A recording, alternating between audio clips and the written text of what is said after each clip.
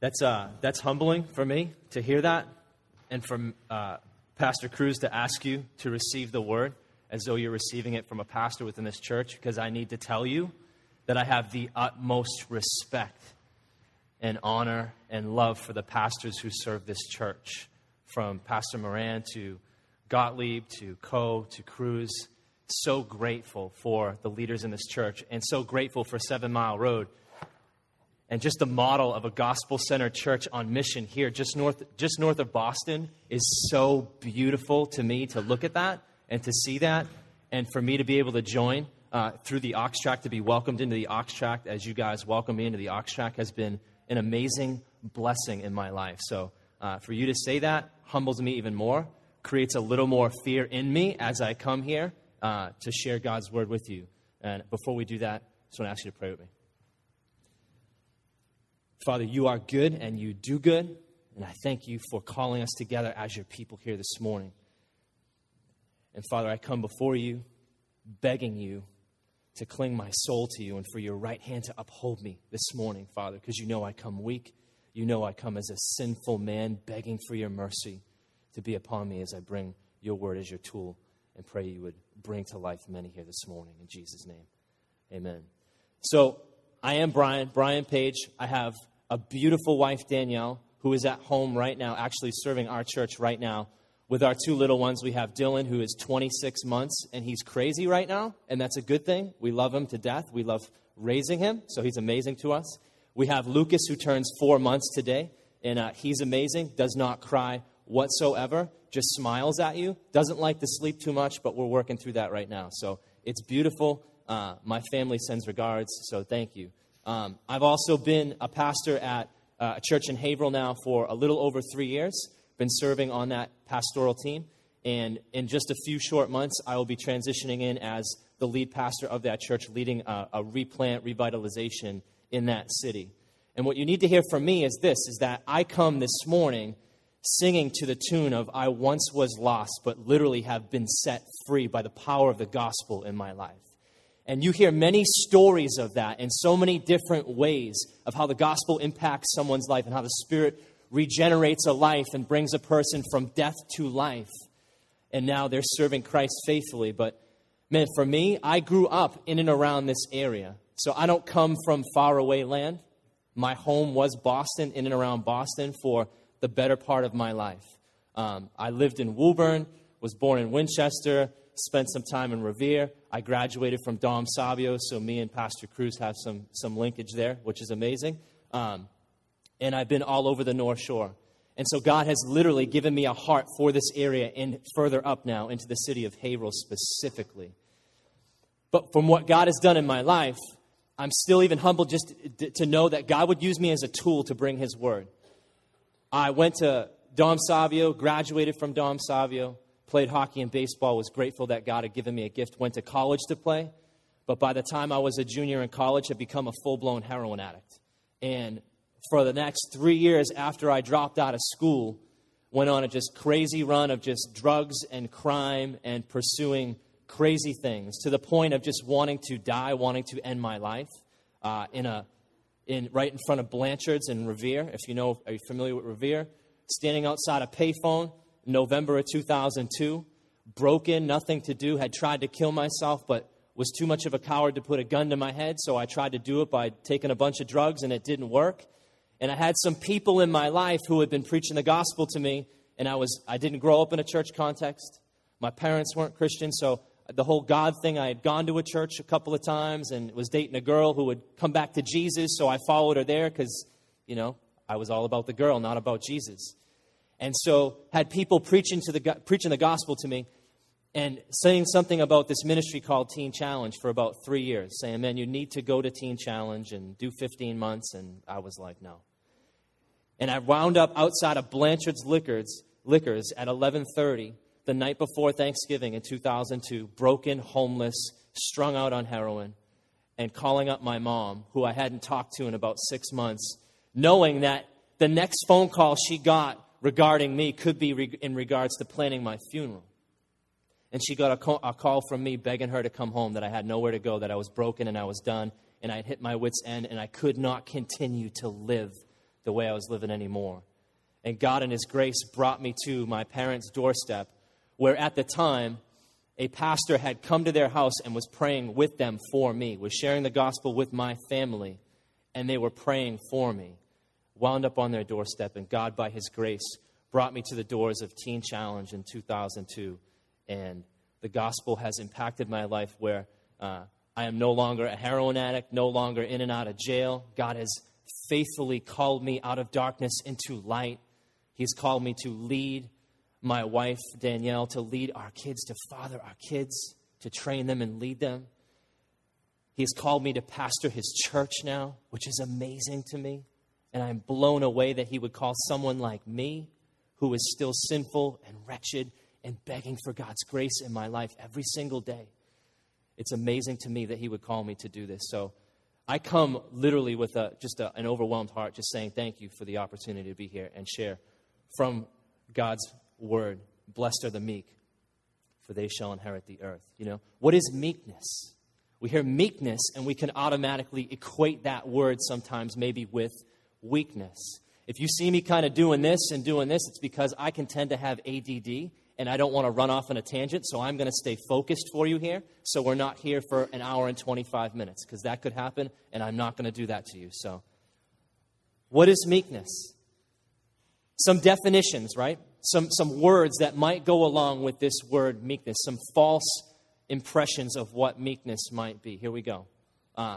Docile, impotent, quiet, nice, soft, wishy-washy, evidencing little spirit or courage, overly submissive or compliant.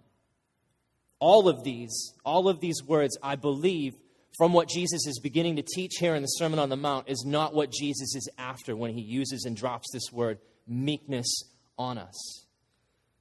Jesus was not conveying someone who was weak, someone who was docile, someone who was impotent, someone who was kind of wishy-washy in the way they lived their life. But He's communicating, essentially, not a naturally nice person, but this is what the kingdom life looks like, fueled by repentance. This is what true discipleship looks like. This is a step into real Christianity as Jesus lays out these Beatitudes in the Sermon on the Mount. This is what Jesus is laying out for us. This is what discipleship looks like. And all of these things are fueled in the Beatitudes by repentance.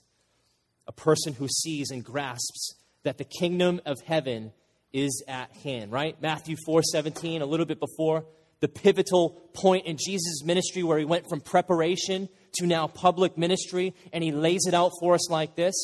At this time in Matthew 4:17, Jesus began to preach, repent, for the kingdom of heaven is at hand. This is our context.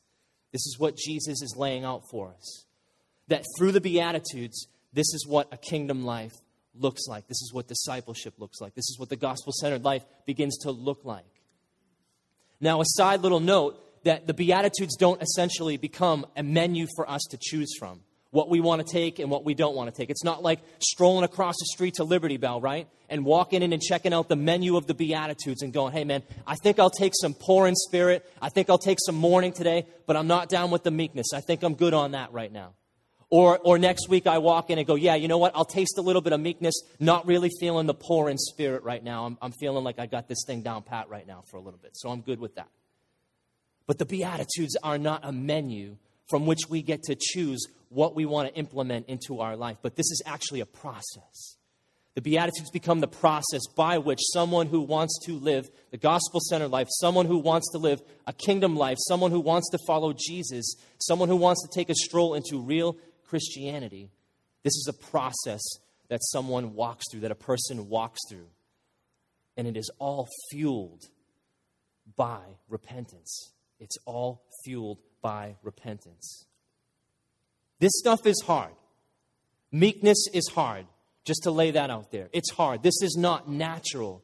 For me, when I was preparing for this and studying through this, and as I come back to this, it's almost a joke to me, right? Like, I almost feel like God plays a joke on me when someone asks, hey, can you preach on this specific text? And for me, when it was blessed are the meek, I almost laughed like, are you kidding me? If you know me, meekness, not really a high characteristic on my chart, right?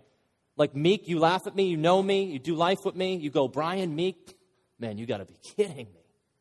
Anything but meek. Anything but meek. And God, for me, a few weeks back, brought this to light in such a beautiful way as I was sitting in a meeting with a couple of guys, and we were talking about my future specifically. And they were saying some things that I didn't necessarily agree with and wasn't really down with. And my automatic reaction in my heart was frustration, anger, annoyance, wanting to flip tables, thinking like I can do it like Jesus and turn some tables over a little bit, right? Thinking that I was totally righteous and able to do that. But I started to write down going, man, like, God, why am I, what are the idols you are showing in my heart right now? What are the things that my heart are clinging to right now that are causing me to react this way right now? And God was showing me this area of my heart, this area where I was lacking in meekness. And so I was grateful for the grace that God showed me in this. And so it was beautiful. For you, if you become uneasy in hearing this as we start to journey through this a little bit over the next few moments, if you become uneasy hearing what the meek person looks like as we describe what that looks like, it's a good thing. Don't shy away from it. Don't shut down from it. Don't ignore it. But embrace it, because I believe Jesus, through His Spirit, is doing something in our hearts here this morning as we walk through this. So if you become uneasy in hearing this, Jesus is driving us into what real Christianity looks like. It's a process, and it's fueled by repentance. First, we got to look at the order in which Jesus leads us through the Beatitudes, right? Matthew 5:3, blessed are the poor in spirit, for theirs is the kingdom of heaven. It's essentially this: I bring nothing to the table. I have nothing in and of myself to offer to the holy and righteous God. I bring nothing to the table. I've got nothing to offer the kingdom. I have no ability to save myself. I am spiritually bankrupt, creating within me a humble dependence upon a great God and Savior to do the work for me. John Stott rips it like this: nothing in my hand I bring, simply to the cross I cling. Naked come to thee for dress, helpless look to thee for grace. Foul I to the fountain I fly, wash me, Savior, or I die. It's in this reality of humble dependence upon God that those who are poor in spirit inherit the kingdom of heaven. Right? Martin Lloyd-Jones, another great theologian, drops this: there is no one in the kingdom who is not poor in spirit. For this is a fundamental characteristic of the Christian and of the citizen of the kingdom of heaven. And all other characteristics essentially flow through this, from this. Right? So we've got nothing to bring to the table, creating within us a humble dependence upon God. Then we move on to Matthew 5:4. Blessed are those who mourn, for they shall be comforted. What's he getting at here? It's essentially this: a mourning and a brokenness over the reality of my sin in my life. That my sin has created a distance between me and God, that I am dead and I am separate. And the reality of this before a holy and pure and righteous God creates in me a mourning, a sorrow, a mourning of repentance over sin and brokenness, but that essentially moves you to change.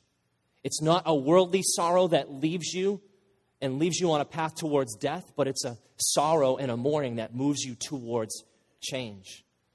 And in that is a comfort that comes from knowing and receiving the free forgiveness of God in Christ. Can you imagine at this point like how some of the Jewish people would have felt about this, right? Jesus coming on the scene. Like their understanding would have been, hey, big military, strong king coming, overthrow Rome.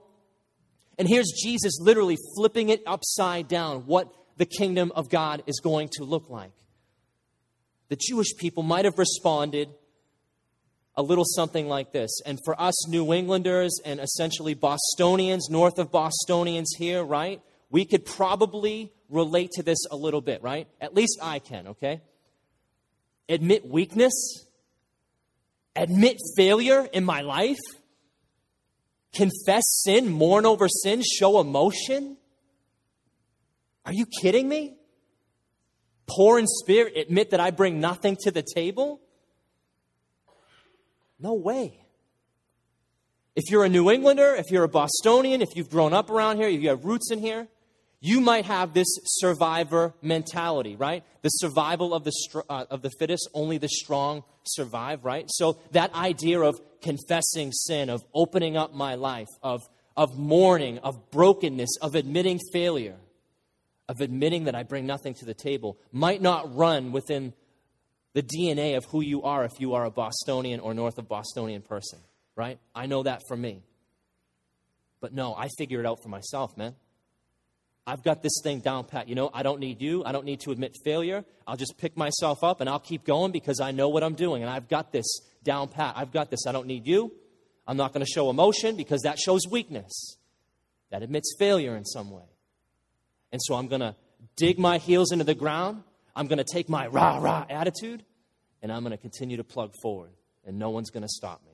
And I'm going to do this by myself. Right? Can you feel that at all as a New Englander, as a Bostonian in some way? What Jesus is teaching us is that this is what the gospel life looks like, though.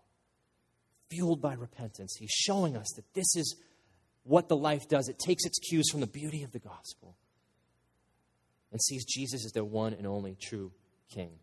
Right? So here we go. We get to meekness, not weakness. What is meekness? It's an attitude of humble submission to God's will that's reflected towards God, towards self, and towards others. Towards God, towards self, and towards others. This is first, right? I can't just tell you that this is, you're going to hear this, right? And maybe hear a lot of list of things of what meekness describes and feel the weight of that and go, man, I don't do that. What we first have to lay in the groundwork is that this is an inward work that is produced by the Spirit that begins to produce itself outwardly first. This has to be a Spirit-birthed process in our heart that leads us to Jesus day in and day out. It's not a weakness that's reflected in how well you shy away from difficult situations. It's not singing to the tune, right? If you grew up in the mid-'80s, late 80s, singing to the tune of Don't Worry, Be Happy, right? Anybody rock that tune out back in the mid-'80s, late 80s? I feel like you would have probably in some way. Okay? I loved that jam when I was a kid. Everyone be happy. Everyone be joyful. Let it just fall off your shoulders. Everything is a pony ride through the park with flowers and sunshine and rainbows and clouds. Everything is beautiful. Nothing's going to bother us. We're just going to be joyful and happy and not allow any distraction or difficult situation to take me off course. But meekness is an attitude that reflects great strength under control. It's ultimately an attitude that reveals what faith looks like. And essentially it's this, it's Jesus. Meekness is Jesus. Meekness is all about Jesus, and meekness is impersonated in Jesus. All right, so what does that look like in a person's life? Let's rip through this. We'll look at it through how it looks like with God, with ourselves, and with others. That word meekness, right? Greek word praus, fancy word, praus. This is a word that was used when referring to the taming of animals. This was the result. Right? Especially like you think of horses, right? You think of a horse that is let go and he's just allowed to do whatever he wants. He runs free and is like a wild stallion, untamed, uncontrollable. But this word was the result of the animal's submission to the reins of the master. He was submitted to the reins and the desires of its master especially, right? So the meek person, if we want to look at it this way, a meek person is completely submitted to the Father's will. They're not easily swayed by other people's influences, demands, or anybody else's will on their life. But they are completely influenced by God's opinion and will for his life, right? Jeremiah 18. The word that came to Jeremiah from the Lord. Arise, go down to the potter's house, and there I will let you hear my words. So I went down to the potter's house, and there he was working at his wheel. And the vessel he was making of clay was spoiled in the potter's hand. And he reworked it into another vessel, as it seemed good to the potter to do. Then the word of the Lord came to me. O house of Israel, can I not do with you as this potter has done, declares the Lord? Behold, like the clay in the potter's hand, so are you in my hand, O house of Israel. Right? The meek person is moldable, is shapeable, is adaptable, and humble enough to allow the Father to influence and determine the course of his or her life. And it's only his hands that you allow to shape you. Again, not influenced by other people's opinions of you. You're not swayed by what people think of you, but you're only influenced by what the Father thinks of you and says for you and calls for you to do. Right? And in this, a meek person must be strong. A meek person must be strong. And when we use this word strong, we're not talking about the Planet Fitness guy who picks things up and puts them down. Right? We can hear that word strong and think that, right? The big muscular dude picking things up, putting them down, right? But the meek person is strong.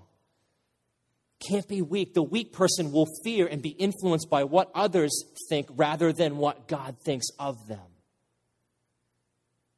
On the contrary, a meek person fears the Lord and is influenced and moved by God rather than by people, right? Moses, great Old Testament example, right? In Numbers chapter 12, right?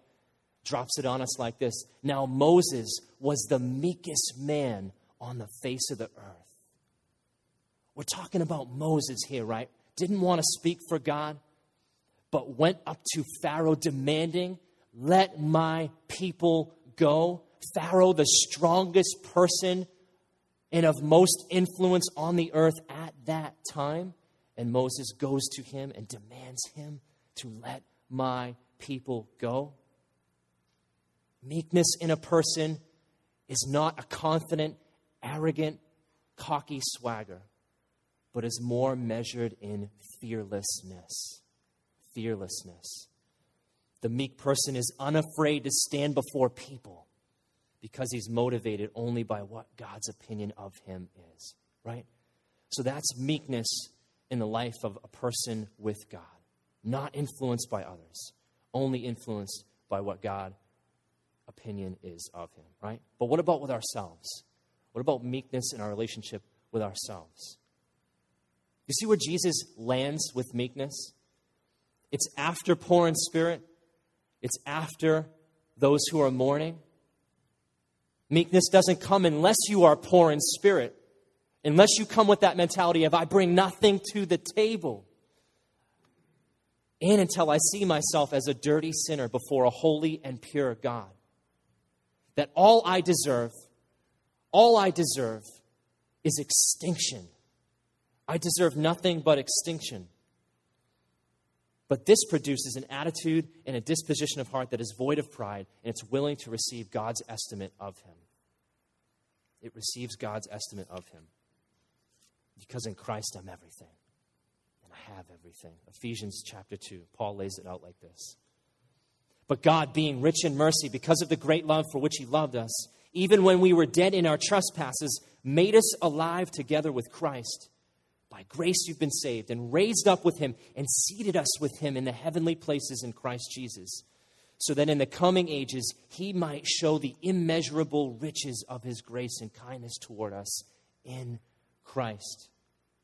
For by grace you've been saved through faith.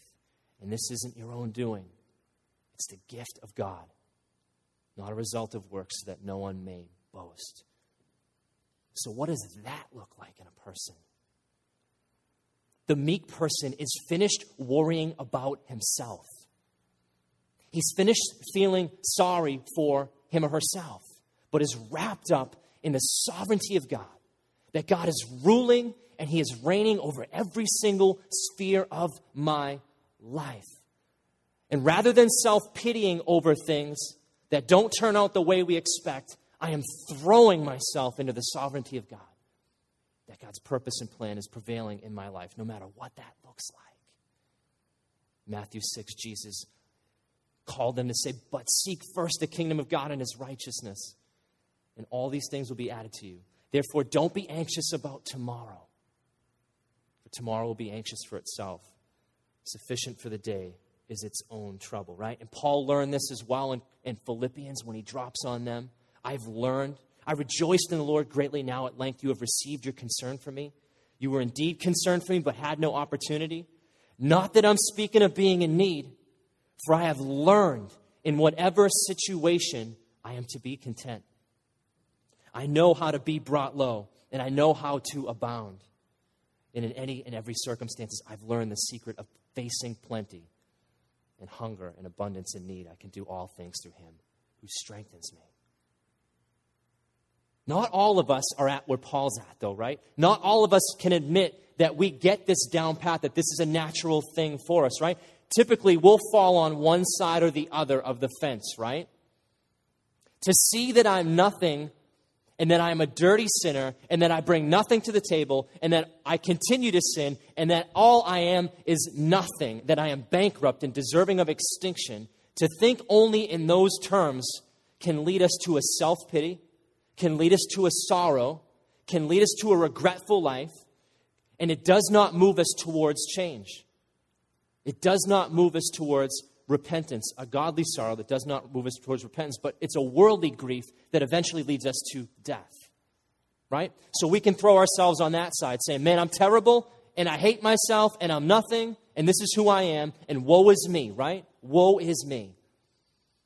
But on the other side, you can see that God is not only for me, but he's chosen me. I'm chosen. I am his. His stamp is on me. His seal is on me. I am his. I am nothing. I am his, and nothing can ever take that away from me. And that can lead to a pride and an arrogance and a complacency in some ways. But the person who sees themselves for who they truly are and grasps how God truly sees them in Christ is to live in a place of meekness. The person is truly amazed that God can love them and treat them so well. It's not to stay in the place of self-pity. It's not to be in a place of arrogant or cocky swagger, but it's to live with that tension of knowing who I am, but who I am seen as God's son, based upon what Christ has done for me. And in that, they're calm and they're rested, right? Jesus' words in Matthew 11, again, come to me, all who are laboring and are heavy laden, and I'll give you rest. Take my yoke upon you and learn from me, for I'm gentle and lowly in heart. That word gentle is the same exact word that Jesus drops on us when he uses meek. And you'll find rest for your souls, for my yoke is easy and my burden is light. And these people are continuing to come to Jesus. They're continuing to accept the invitation to come.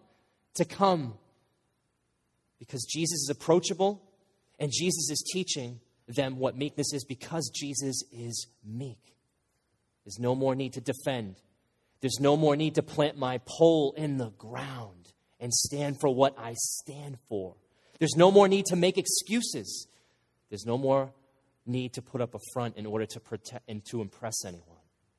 There's no more need to lie or worry, because in Christ I am and have everything, right? But what about with others? How does this impact our relationship with others? Let's just be real for 1 second, okay? If we really get this thing, the gospel changes everything, right? I love that. It's going to affect the way we treat each other, right? It's going to have some sort of impact, and it's going to affect the way and change the way we treat and deal with each other in some way, right? As we process and move and journey with Jesus, and as we are fueled by this repentance in our lives of continuing to come to Jesus, this thing's going to affect the way we deal with each other and the way we live our lives with each other, right? I've noticed this primarily in my own life, okay, right? Whenever I have been nervous about talking to someone, or whenever I have been more concerned about how I'm going to look, or how I'm going to sound, or when I'm going to preach and how theologically robust I'm going to sound and the words that I'm going to use, and are people going to... When I become more aware and more nervous about how I sound or how I look to someone else, I find that I don't listen at all to the other person in response in a conversation, in a dialogue, right? You feel that? I find because I'm so honed in on myself, I'm so concerned about how I'm going to sound, how I'm going to look, what people are going to think of me, what my reputation's going to be, I find that I do not listen at all because I am so drowned and deafened by the voice inside of me saying, how am I sounding? What am I saying? What are people thinking? And I'm completely deafened to anybody's response due to my own insecurity and my own fears at times. But a meek person will listen well to others because of his comfort in who he is and how he is viewed by Christ. Most of us can admit our own sins and shortcomings. We do that. We can corporately do that on Sunday. We can do that daily. We can do that within our gospel communities with each other, right, at times. But for the most part, as individuals, when we come to this thing, this gospel, we understand that we can confess our sins by ourselves. But to do that, or for someone else to point out our sins, and for someone else to call us on our failures or our flaws, or our insecurities or our fears or our hypocrisy, that's not that comfortable. It's not that beautiful. It's not that wonderful. But the meek person is willing to accept what others tell him because he would admit that about himself.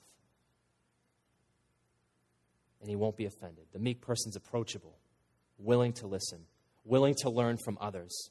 They're easy to talk to, right? Ask your spouse. Here's a little test for us. Ask your spouse. Ask your pastor. Ask someone in your gospel community a couple questions, right? Am I approachable? Do I have a genuine concern for others? Am I approachable?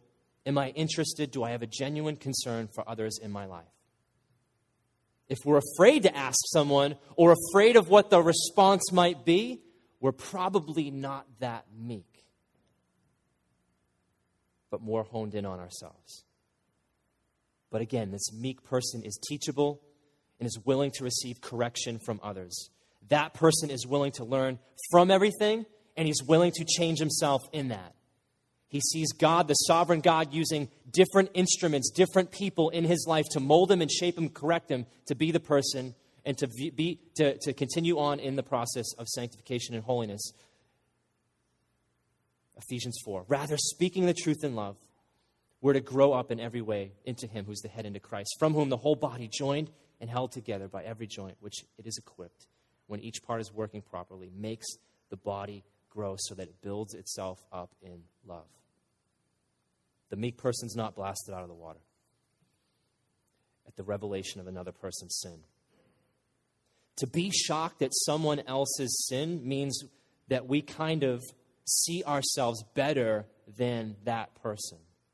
If we are shocked at the revelation of someone else's sin in their life, we have a false view of ourselves in light of the gospel. And we have never seen the reality of our sin in our life clearly, maybe. It's the sin of self-righteousness. It reveals the truth that we don't actually have a true view of ourselves, that we don't have a full understanding of the gospel of grace, because how we view ourselves will show in how we respond to others, and how we care for others, and how we love others, and how we come alongside others, and how we teach and correct others, because we have a right view of ourselves. Right? So we've just laid out a bunch of stuff, right? I've just given you a bunch of just labels, and that's a few things, right? And so you can feel that, and we could carry the weight of that, and that's just amazing, and we can go, man, I don't do 95% of that. I know in my life, I struggle to do any of that stuff. Right? So you can feel the weight of that and go, wow, that's horrible news for me in some ways, because I don't do any of that. If this is what Jesus is requiring of me, and if this is what the gospel-centered life looks like, this is what living in the kingdom of God looks like here on earth, man, I'm coming up way short. But we need to kind of close with this, that Jesus is meekness.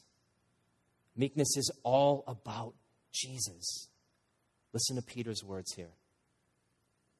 For to this you have been called, because Christ also suffered for you, leaving you an example so that you might follow in his steps. He committed no sin, neither was deceit found in his mouth. When he's reviled, he didn't revile in return. When he suffered, he did not threaten, but continued entrusting himself to him who judges justly. He himself bore our sins in his body on the tree, that we might die to sin and live to righteousness. By his wounds you have been healed, for you were straying like sheep, but have now returned to the shepherd and overseer of your souls. Being meek is not just about what we do and what we don't do. It's about dependence. It's about trust in our Father, like Jesus. Like Jesus. Jesus was the most dependent person who ever walked the face of the earth, so dependent upon the Father. Jesus trusted the Father when he humbly and willingly accepted crucifixion on the cross, right? We go back to the garden, and Jesus begging and praying intently, tears, streams of blood coming forth from his forehead as he prays in agony, but comes to the conclusion that he says, not my will, but your will be done, Father. He hangs on the cross. He goes through this until he utters three of the most victorious words, it is finished. But why does Jesus do that? Why does Jesus wind up on the cross in this place? Was it because he was weak? Was it because he's powerless? Was it because he wasn't who he said he was, the Son of God? It's because he submitted his will to the Father's will for him. Trusting in the Father to do what was good and right. And what was good and right was what the Father was, the only thing that the Father was doing that was good and right was the only thing that could be done in that situation to bring lost sons and daughters back home into the fold. Sons and daughters who, in rebellion against their Creator, had wandered, had strayed, had willingly left the Creator. Jesus lays aside his power for our salvation. Jesus allows men to spit in his face and mock him and beat him and nail him to a Roman cross. All of this willingly and humbly done so that we could be brought back home, adopted and welcomed into the family of God. So if we just take Jesus as our example, though, if we just look at Jesus and go, man, he was a really wonderful example and did a lot of great things and can't believe someone would spit in his face and he'd let that happen. Like, that's a great guy. Like, that's a burden. To look at Jesus just as our example is a burden. To go, I need to follow him and try to do and emulate everything that he does can be just a burden. You know, the whole what would Jesus do tagline, right? Doesn't really work for us unless we ask, what has Jesus done?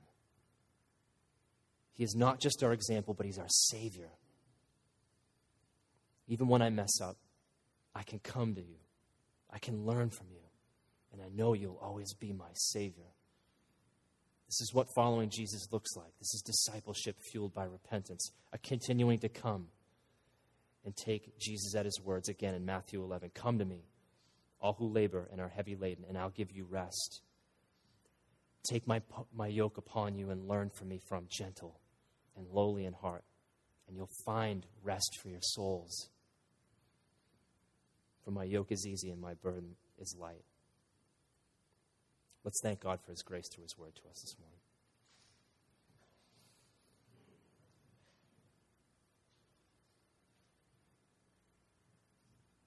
I pray by your Spirit, gracious God, you would seal your words in our hearts. I pray even now, Father, you are moving things around.